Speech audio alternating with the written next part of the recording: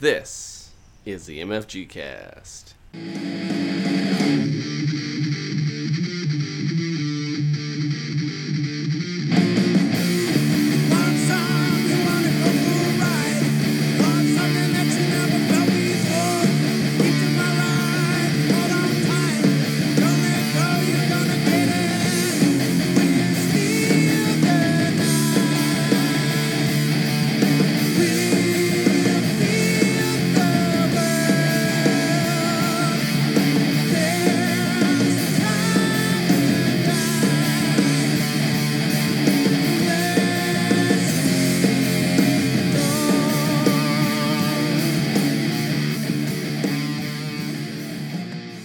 Hey guys, welcome to another exciting episode of the MFG Cast podcast. I am Kurt, and on the other end, the Kevin Nash to my Scott Hall, it's D. Wyatt. How's it going, everyone? New World Order for life. That's right. This episode, we are going to be talking about whether or not we can be okay with our game collections. Before we go too much into this, because I was just going to say why I was going to get it, why I thought of this episode, but it's going to go down this rabbit hole, and I don't want to get too far. So before we do that, why don't we talk about what we're playing now, or what we've been playing recently. I'll start first.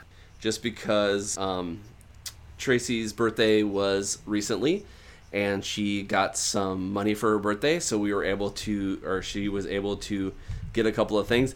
First off, I want to explain that I love the fact that my sister tried to get Tracy two games, okay? One for Mother's Day and one for her birthday. And gosh, she's trying so hard. But instead of asking what we have, she just gets it. And this one was my fault. I will admit that. One was hers, which is kind of funny. First time, my sister got Tracy Fox in the Forest. Well, I had surprised Tracy by getting it for her myself, so that was kind of like my fault there. But then my sister ended up giving Tracy Ascension, and for some reason, because it was the third edition, it looked different. We thought it was an expansion. Opened the shrink to notice that, oh, wait a minute, it's the same game that we have already. So we decided that we would donate it to her husband, who actually likes playing card games, but isn't quite into the hobby yet, so maybe this will be a good introduction into it or whatever. But she was able to spend the money that she has now and to get a couple of games, so we played a couple. First one we got is a game that we actually got for Dan and Kim. It's Sakatsu by IDW Games. This game it's funny because when we got this for you guys, we thought, gosh, this would be so fun. This would be kind of a fun, different game. But for some reason, we must have forgotten what this game was about. Because when we played it, we're like, oh, this is totally not what we thought it would be. You've got these little, like, what would you call those? Are they tokens? Are they tiles? I mean, they're circular. What would you call those? It feels like almost like domino quality disc. Yeah, and they've got these beautiful birds, and you're trying to match the certain birds on the board. But also, at the end of the game, it's got end game scoring where you're actually counting up flowers depending upon where is it your pagoda or your tower? I can't remember exactly what that thing is. Is it your tower? Yeah, I mean, it could be the pagoda too. I'm not 100% sure of the term. All I know is it's so weird because you're scoring in directions. So based on where you're sitting at the table is the path you follow to score. So it's kind of like the same thing in same spots means two different things for two different players, which is amazing.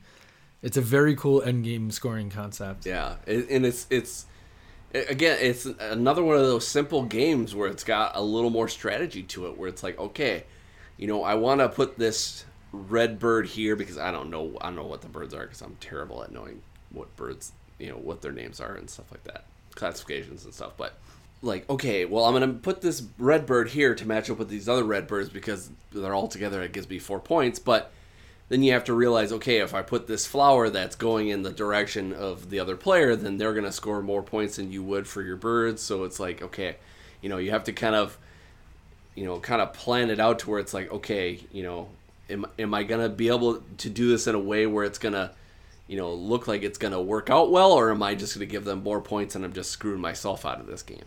So that's the thing that's really interesting with like the bird and the flower path. You're scoring, everything is scoring immediately and everything is scoring in endgame.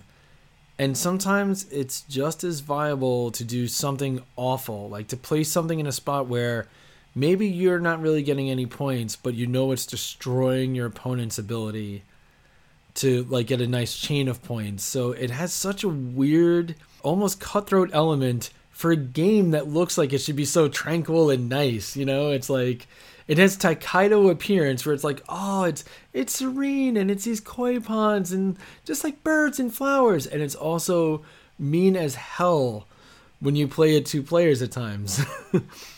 It's a very deceptive feel for the appearance. Yeah, and I forgot they have the little koi pond circles too, disc or whatever, because when you play them, you score immediately, but your opponent will never score after that. And it's funny because we only played this the one time, but like it seemed like Tracy got all the koi pond tokens. I'm like, geez. I'm like, man, can I get one, please? Thank you. So she ended up winning. I think she ended up beating me pretty good. But it's just another fun, simple game that is fairly quick, and I really liked it, and I am excited to play it again. One thing that's also interesting about Sekatsu, by the way, is it's only for 2 to 3 players. Yeah. Which is it's a tight fit, but it's another great game when you're looking for like the couples game, or it's just like if there's only a couple of you that get together for a game night, it's a really good fit for that. I think it would be a good game for our family, because it's another one of those games that's just simple enough for anyone to play, so I'm sure Logan would like to play it. Another thing which I'm just going to talk about super quick too, is we played Welcome to the Dungeon again, or is that what it is? Welcome to the Dungeon? No, 5 Minute Dungeon. Good Lord. Boy, it's been a long week, guys. My nephew, who doesn't normally play a lot of board games, spent the night recently with Logan, and every time we play a board game, like Logan's like, hey Logan, Logan's like, come on Cole, let's play this, let's play that, like they're playing like a video game, or they're watching a movie, or they're playing with toy guns or something like that, and like every once in a while Cole will come over and he'll be like, what's that? And I'll be like, oh, that's Sekatsu. And he's like, what do you do with it? We're like, well, let's do this and that.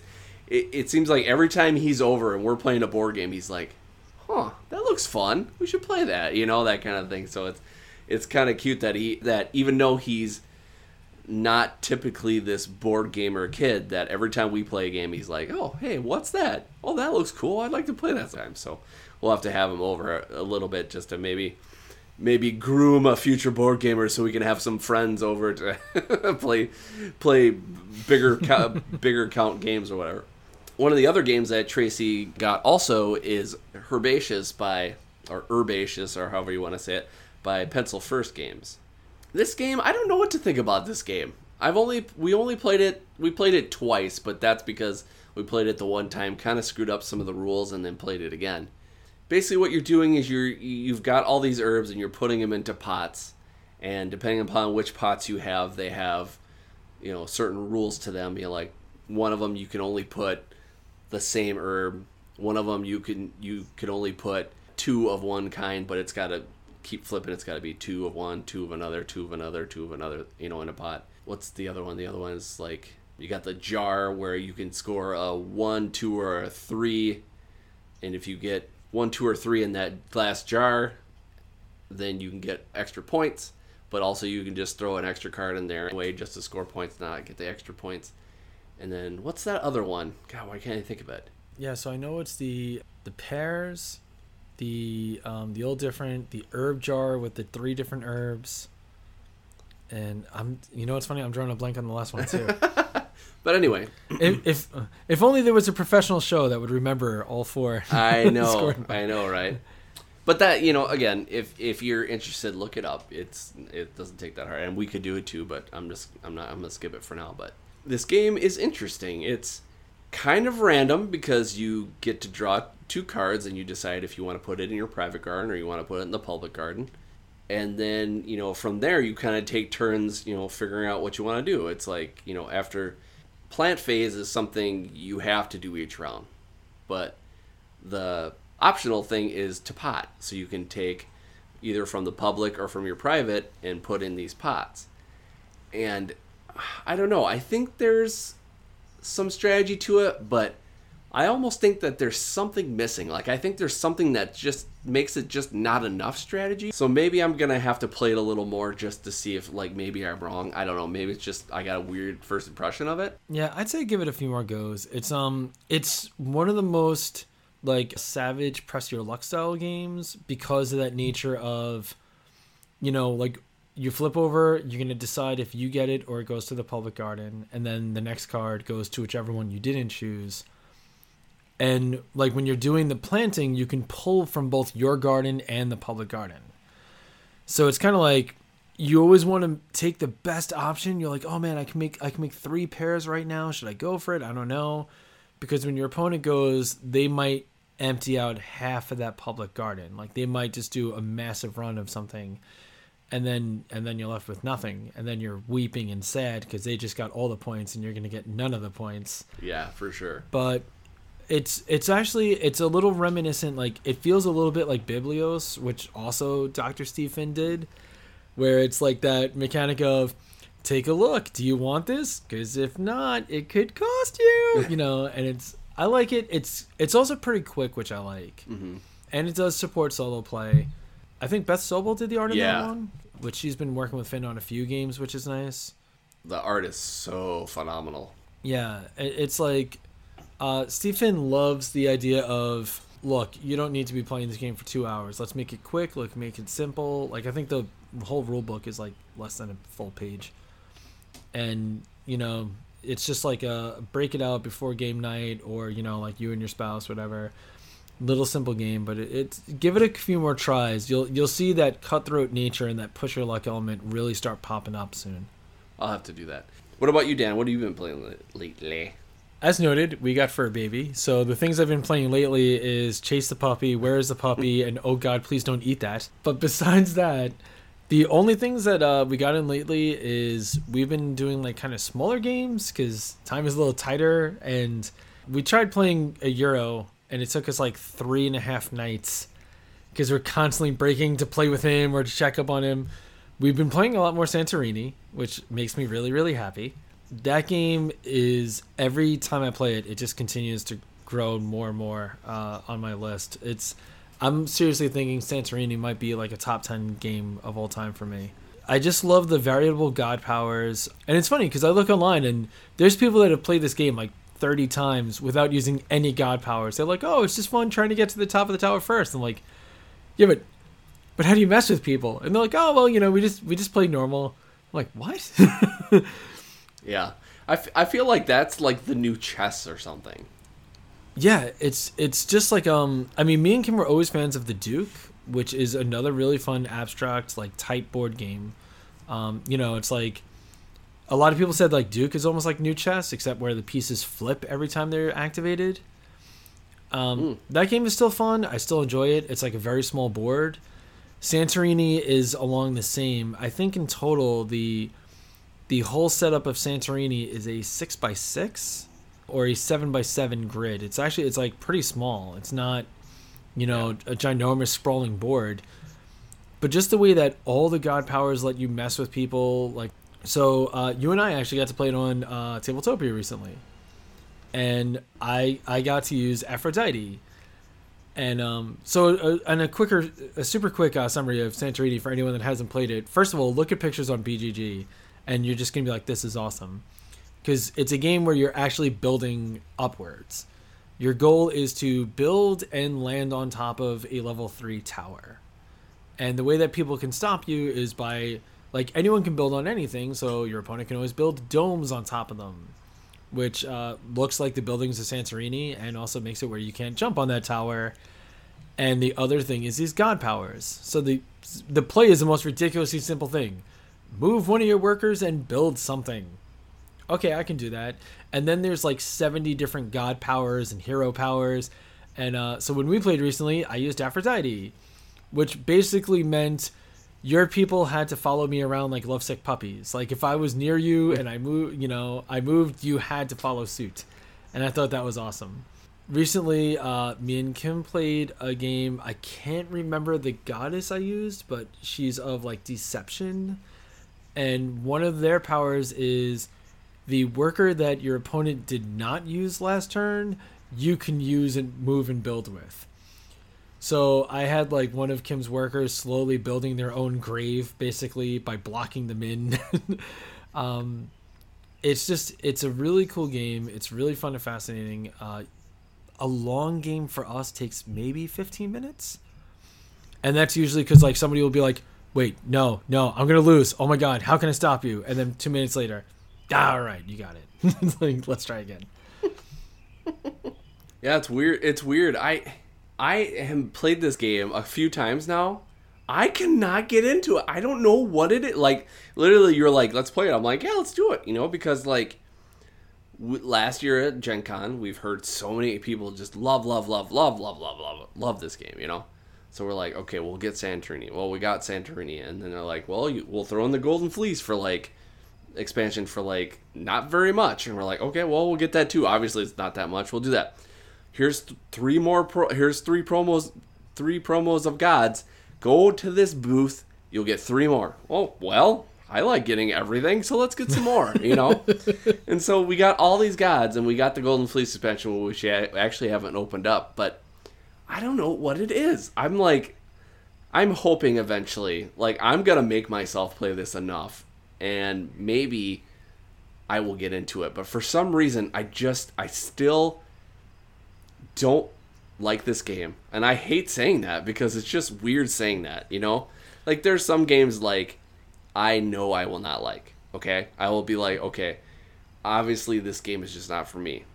This game I thought I would love.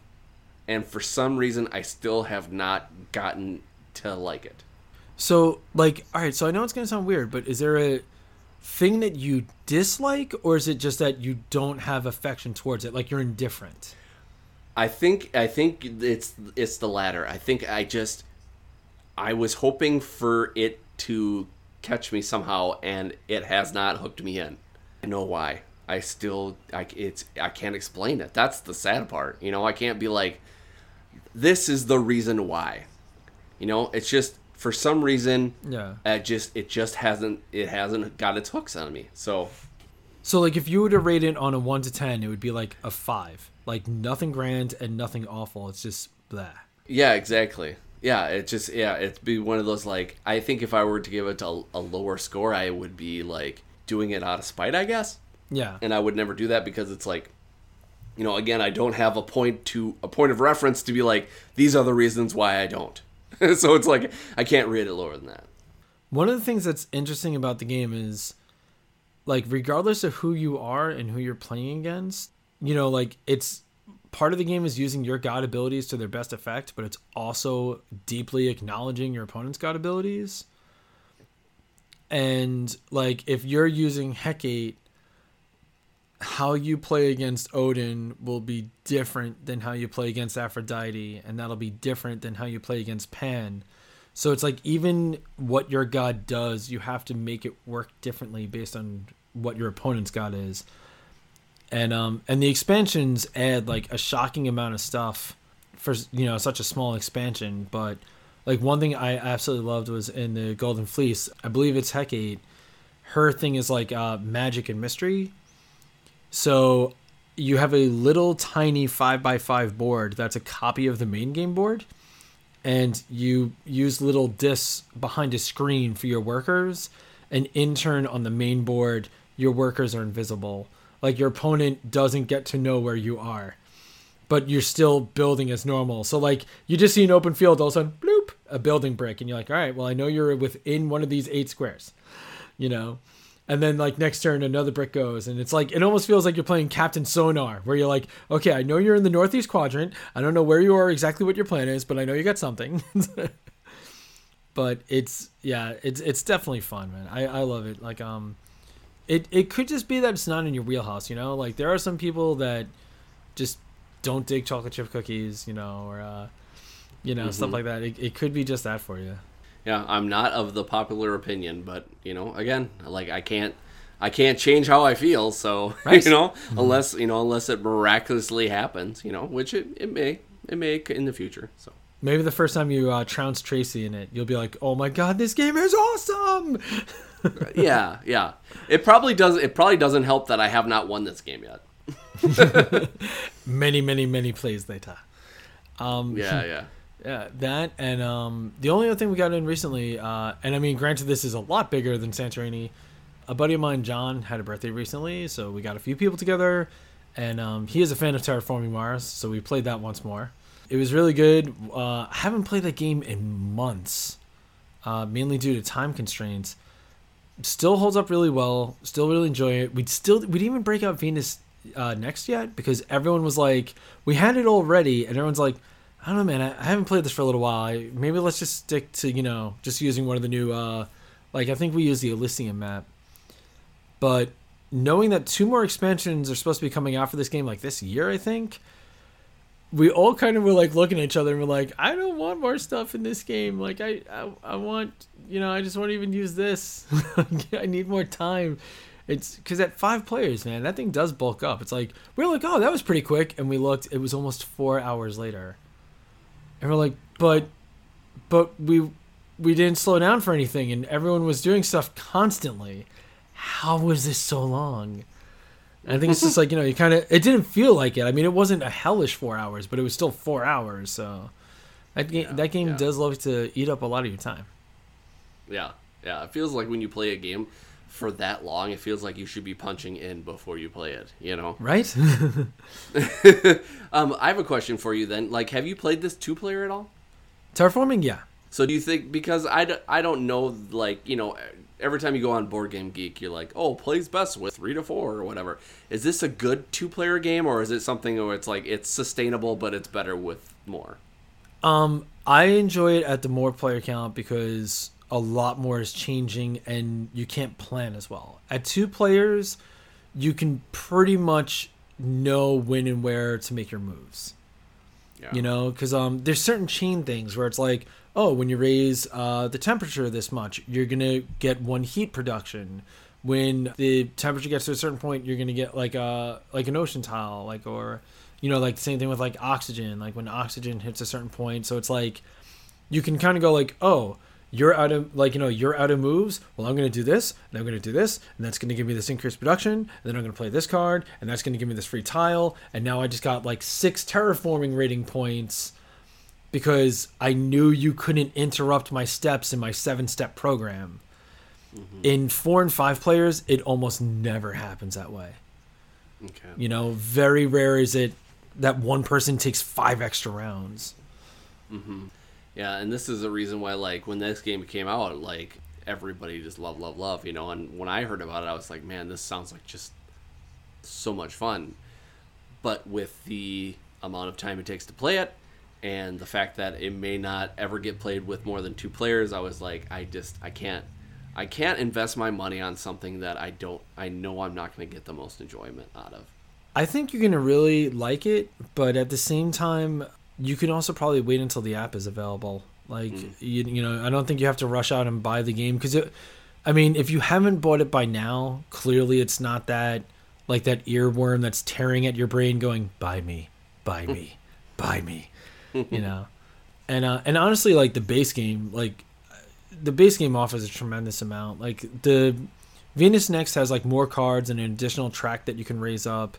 The Hellas and Elysium is just only a double-sided board with like some new milestones and awards.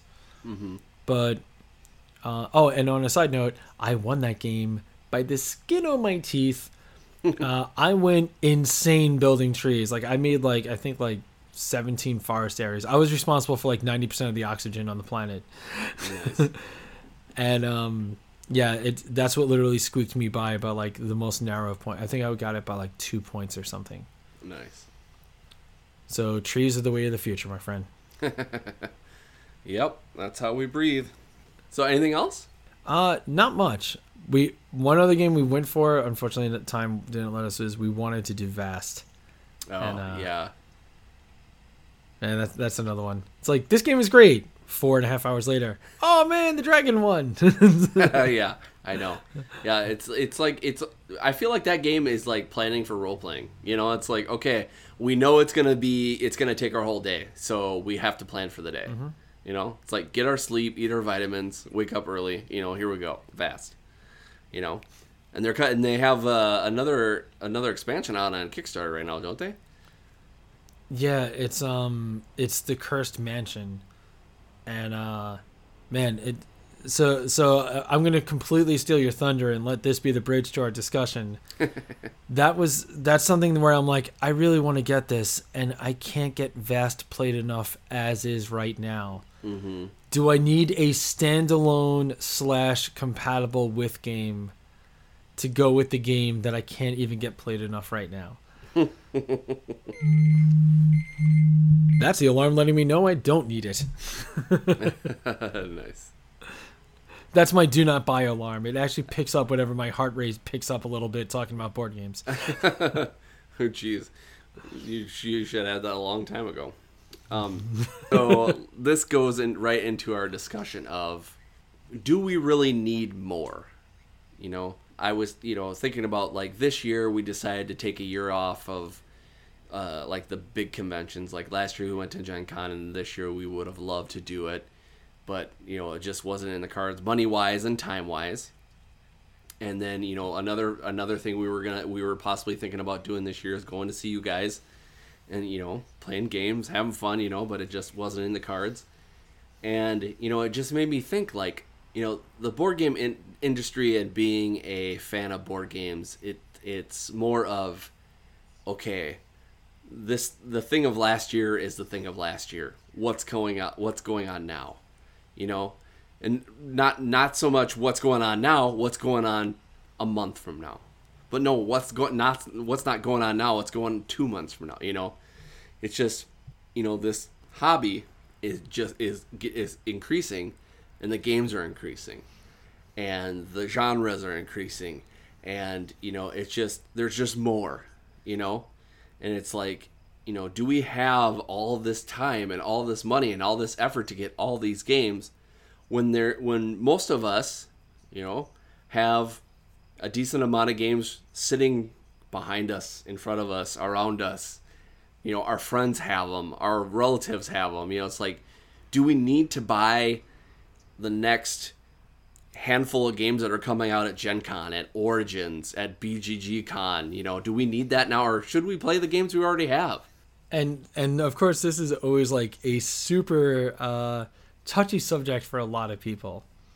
I've seen online forums where people are like, oh, well, and this is one of my favorite elitist quotes.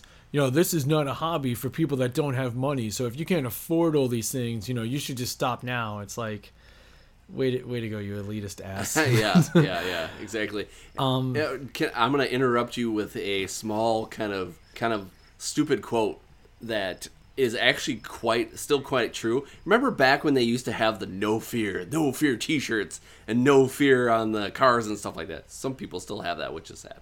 But they had this one t-shirt that, even though these no fear things were kind of stupid, like, it was kind of true. It's like the person with the biggest car or something like that, or the person with the most stuff still dies, and it's like, it just makes sense for that. It's like, you don't need to have all the things. You don't need to have all this money to do stuff.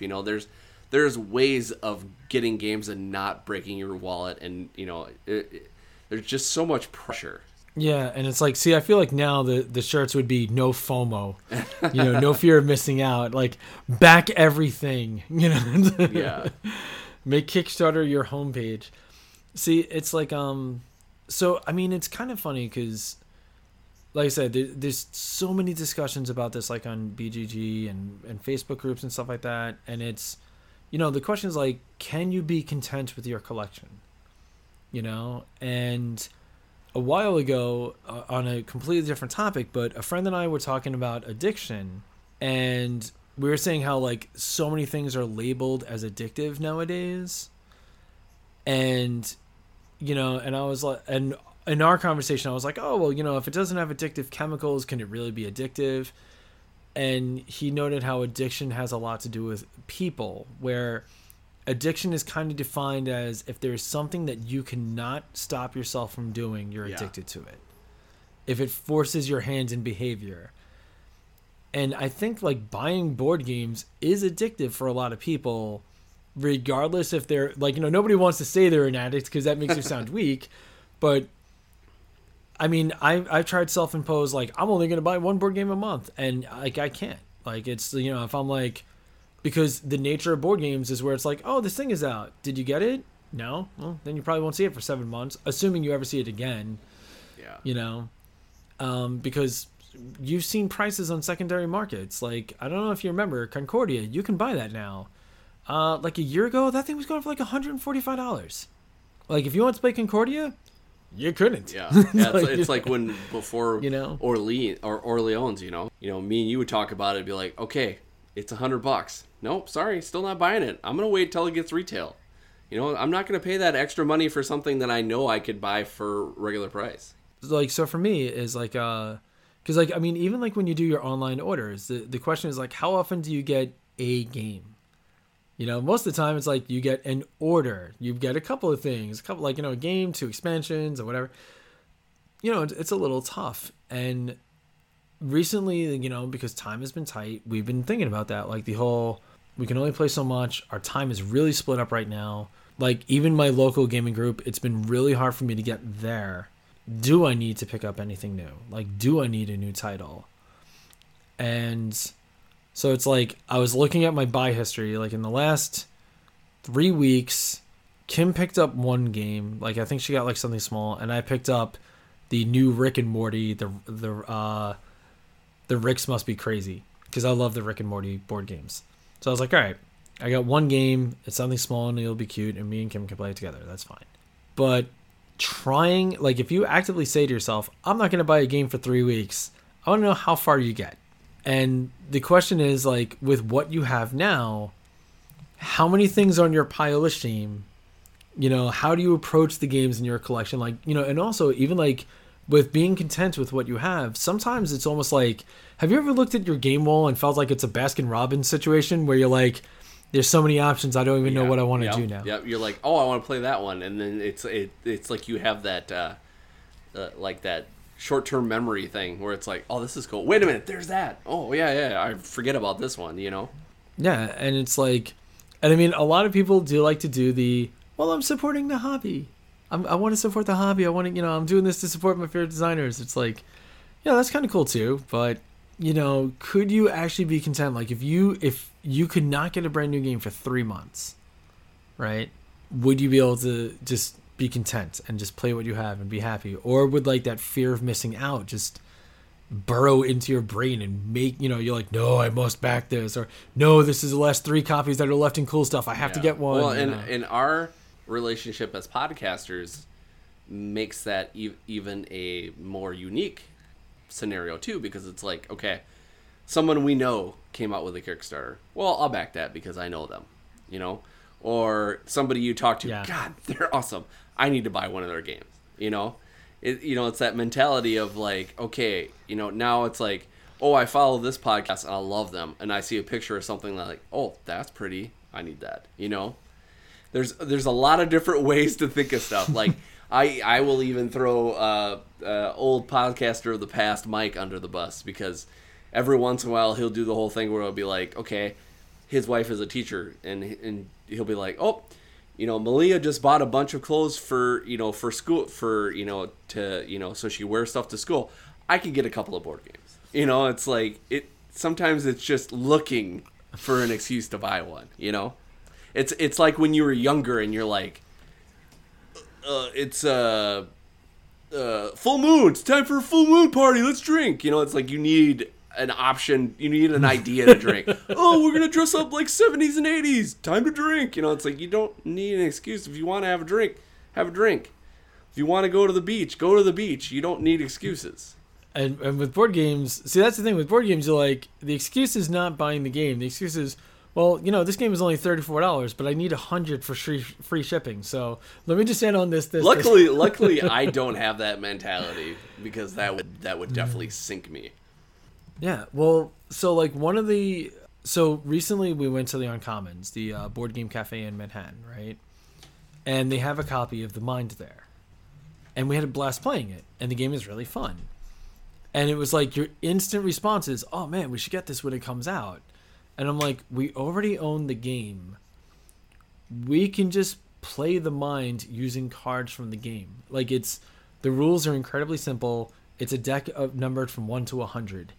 We do not need to purchase another deck of cards numbered 1 to 100 because they have a different back, And, and of course it's like, oh, well, you gotta support the designer. It's like, dude, I bought like 5 copies of the game for people throughout the years for birthdays and holidays or whatever. I supported the designer, like he sold 5 copies of the game because of me. So it's like, that's fine. He got support. You can always like push the idea off on your friends. Like, you don't have to back it. You don't have to buy it. You can just be like, hey, Mark, this game looks right up your alley. I mean, I would pick it up if I was you. It's like, well, why don't you get it? Oh, no, Kim said I can't buy any new games for a few weeks.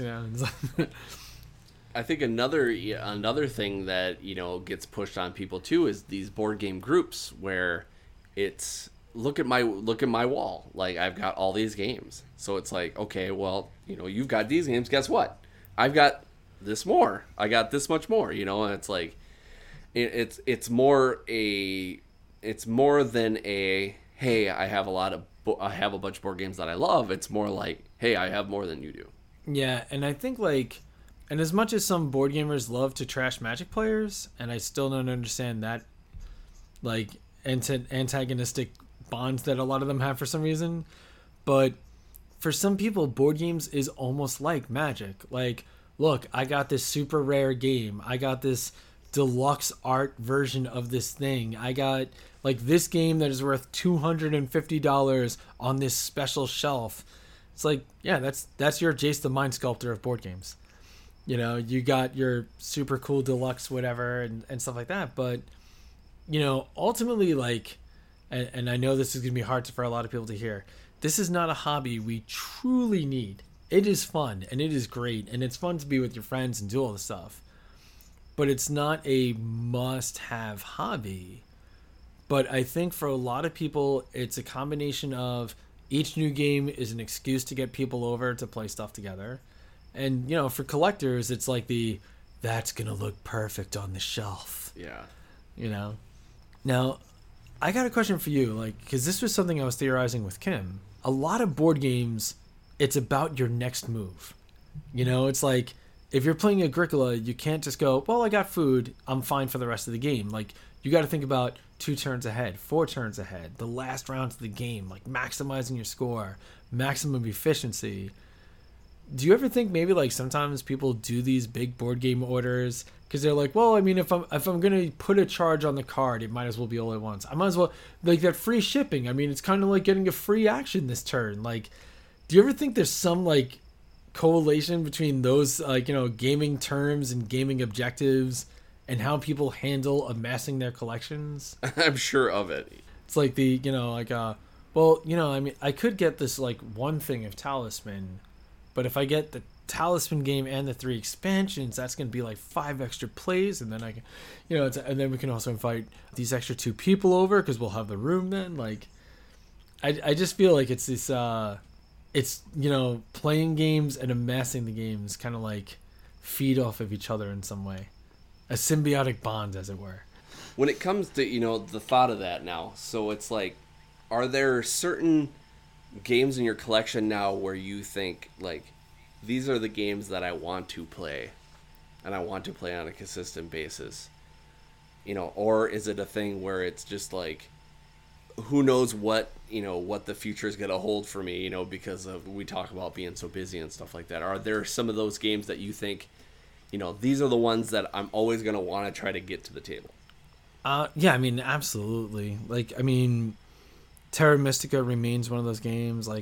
Lately, any chance I get Santorini to the table, Oh My Goods and Port Royale are two that hit the table so often for me still. Like, I still love those games.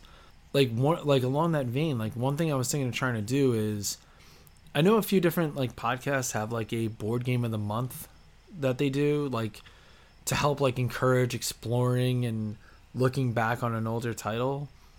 I was kind of thinking of, like, board game of the month, even if, like, not even if not for the show, just at home, to try to get more repeat plays and, like, a little deeper exploration of a few games here, Yeah, too. like, for me, like, we try to get a weekly game night in, me and Mike, on Tuesdays. And lately it's been here and there because of illnesses and stuff like that. But, like, there's games that me and him have always enjoyed that we always try to bring to the table. Like Marvel Legendary, that's something that has a million expansions now, and we have most of them. And we try to, and Mike actually just puts all of them on a randomator. And just like, hey, let's just play whatever comes up, and we know it will be dead and gone before we play all of them, but it's cool to just constantly, be reminded of the game and not, even though Legendary is a very easy game to play, it's cool to be able to be like, okay, now, we have this strategy. Like the other night we played Legendary, and we played a scenario that we got whooped completely right away. And I'm like, holy crap. And Mike actually brought some Magic, and he thought maybe we could play after. And I'm like, we got beat way too quickly. We have to try this again. And so we played it again. Took a little bit longer, but we still got whooped. But it's still, it's good to know, like, okay, we tried again. We didn't just say, okay, we give up on this one.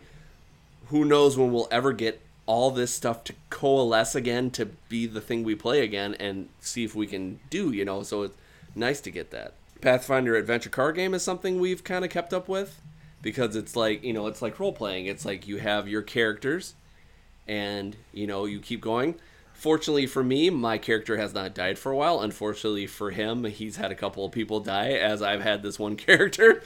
So it's been kind of interesting to see him introduce new characters as I, kind of keep the same character, so it's kind of a neat little story. And then we're able to, with Pathfinder, it's that one is, again, not too hard to play, but sometimes strategies and stuff like that can get lost if you take too much time off of it, How far are you guys in that, by the way? I think we're still on the base game, but I think we're on the fourth or fifth scenario by now. I can't remember how many scenarios. That's not bad. But yeah, and it's cool too because he actually played. He actually has one of the what is that guy called? Where he has like a spirit animal that he plays with or whatever. Can't remember what that's called. It's like one of the new mentalist classes. Yeah, right? Like something like that. Character packs. Yep. So be able to play a new type of character like that, but in one of the old base scenarios, and it's been kind of fun to see where that goes.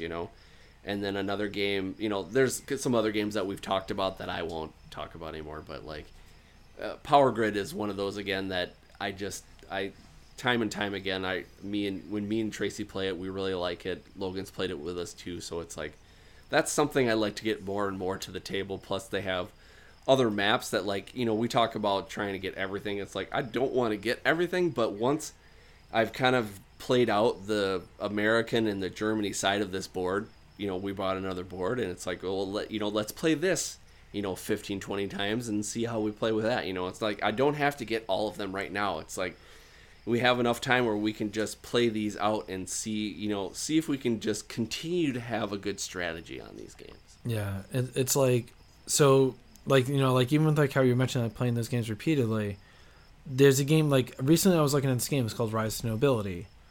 Love the art style, looks pretty involving. It's a dice worker placement game, and I'm like, this sounds really cool. And I was like, we got Rajas of the Ganges. That's a dice worker placement. We've only played it like maybe 2-3 times, and it's a really good game. So I'm like, you know what? Instead of buying Rise to Nobility, I'm like, let me revisit the idea of buying this thing after playing Rise of the Ganges like 3 more times. Let me get more plays of this. Like, And that's the thing I want to do a lot. Like, you know, I was thinking like if in the next month, if I can just do Arkham Horror, the card game together, I want to like revisit a bit of, oh my God, I can't believe I'm drawing a blank on this. Champions of Midgard. Oh yeah. Like, you know, another fantastic, amazing game that's just, it's so much fun chucking all those dice and fighting monsters and claiming glory and, you know, and it's, you know, so I mean, what I'm gonna try is I'm gonna kind of like, you know, hopefully use you as a sponsor. I'm gonna see if I can not pick up anything new for about a week. You know, I'm not gonna try to like not promise myself like, oh, I'm not gonna buy any games for like a month, because that's not gonna happen. But I'm gonna see how I can. Gonna see how I can hold up. Wow, you were doing a really good try. You didn't even give yourself 5 seconds. You're just like, well, that's not gonna happen. Yeah, it's like, because, you know, it's the same thing as like, I'm gonna lose 50 pounds and I'm gonna be ripped. No, you're not. Reality. Yeah. Every week when we go for recording, I'm gonna touch base, you know, let you know how I'm holding up, see how things are going, you know. And I'm gonna see if I can try to have a little more contention with what I got, and, you know, just embrace these games. And, you know, and don't get me wrong, like, you know, if you like picking up a game a day, or, you know, picking up like, if like Cool Stuff has you on a first name basis, and, you know, like it's like as soon as you type C on your computer, it's like coolstuffinc.com. That's cool. You know, it's like, but just for me, I'm gonna try to feel like a little more content with the collection for now. Yeah, and just to kind of hit that nail on the head, kind of as we close here, like, you know, even with like your Cool Stuffs, like we were just talking, like, oh, they have their summer sale right now. By the time this recording comes out, it may be done, but like, oh, up to 80% off. Just because something, and we've talked about this before, just because something has a big sale doesn't mean, hey, let's get this game and try it out so it can sit on the shelf for 3 years. You know, it's like if there's something in your heart that like you're like, well, I've been wanting this game forever, I just needed to get to a certain price. More power to you. But if it's one of those where you're talking with your significant other or your friend or like to yourself and you're like, maybe I could try that out for $25, don't do it unless you think like that's really worth your time and your money. There's one thing I'm hoping for, and if anyone can let us know on Twitter or on Facebook or whatever, I just want to know how many games are in your shame pile, preferably still in shrink, that you picked up because you're like, ah, yeah, that thing's $8, I'll do it, or like, oh man, you know, $9.99, sure, why not? And how long have you had it? Like, do you have a game that you've had for like 4 years and you're like, oh yeah, I bought this at that place that was going out of business. Well, here's Clans Caledonia, and then you just AKA, let's make Dan feel better, people, because he's got a lot on his. It's like, you know, like the Dust Gatherer game, the one that people can gauge how often you clean your shelves. yeah, exactly. The game that you look at more and go, that's a game. Okay. I want it to be where you can write, "Please play me" in the film that's growing on top of that plastic. Yeah, exactly. It's the game where in Fallout 47 they find it eventually. Yeah, it's in Vault 76. yeah, exactly. So we always like to get your opinion on things, and we actually got a couple of responses on our Facebook and Twitter too. Like, you know, it seems like a lot of people are kind of in the same boat. Like, you know, it's like one of those things where it's like, you know, we've got these, you know, a lot of games, and we always think that we need more and more and more and stuff like that. But, you know, like, it seems like, you know, there are some people that actually have, you know, those games that they always go to. You know, like Paige unfortunately couldn't be on this episode, but he said he just loves Patrick so much. He's already played it 57 times this year. It's not even June yet. I'll be lucky to play 57 games in 2 years, I feel like. You know what I'm saying? John from Legends of Tabletop said Splendor. You know, it seems like these games, you know, for these guys, it's like they're always busy, but they've got you know, these quick play games that, you know, easily go, you know, or like Flippy talked about some video games, and I am so jealous for him. I'm like, man, he must, you know, have a little more time on his hands because he likes Civilization and Dynasty Warriors. I'm like, wow, good for you, man. I wish I had enough time. You know, we've been every you know, every weekend, me and Tracy and Logan try to get in, a little bit of game time on the Switch, just because, it's just nice to be able to play a video game every once in a while. But man, I have not been able to dig in. There is a game for the Switch that is going to be a role-playing game, and I can't think of it, but it's coming out, I think, in July, and I'm so excited about it, but I'm like, it'll take me until I'm 70 to finish it, because there's no way I'm going to have enough time to play a nice depth of a RPG game, For what it's worth, for me, on the PS4, ever since I got that EDF5 from Japan, it has not left the console. I know, you will not stop talking about it. I could just glue the disc tray entry plus ports shut from now on for the rest of my ownership of the system. I'll never play anything but this game again. Yeah, exactly. And on Twitter, even Bearded Rogue said that Majesty for the Realm is something that he's been playing a lot lately. And that's it's one of those things where you, like, I see it, people are like, oh, this game is so great. And I'm like, I need to get it. And I'm like, wait a minute. I don't even know what the game's about. I'm not going to get it yet. Like, maybe I should just play the games I have. And then eventually, maybe I could play this game, And of course, after our talk with JB Stegmeyer, like, if I feel like there's been a resurgence of people playing Viticulture. Like, that's all I ever see. Dawson from Cohort 8 Games was like, they've been playing it a ton lately. I'm like, man, eventually I'm going to have to get my hands on that, just because, like, again, here we go. I'm talking about the things we shouldn't do, and I'm like, I want to support Jamie because he was on our podcast. He's such a cool guy, and it's like, oh, man. Yeah, we have problems, don't we? But it's possible that, if you're buying a Stonemaier game, that it's more like you're buying culture instead of a board game, Yeah, no kidding. And as we've talked about before, I need more nice things. It's like, I thought you weren't going to buy any board games. This is not a board game. This is a simulation of a winery. It's very engrossing of you. Yeah, exactly. It's almost like a book that you play. Oh, man. I love it. So, again, if you have any questions, any comments, please visit our Facebook or Twitter pages.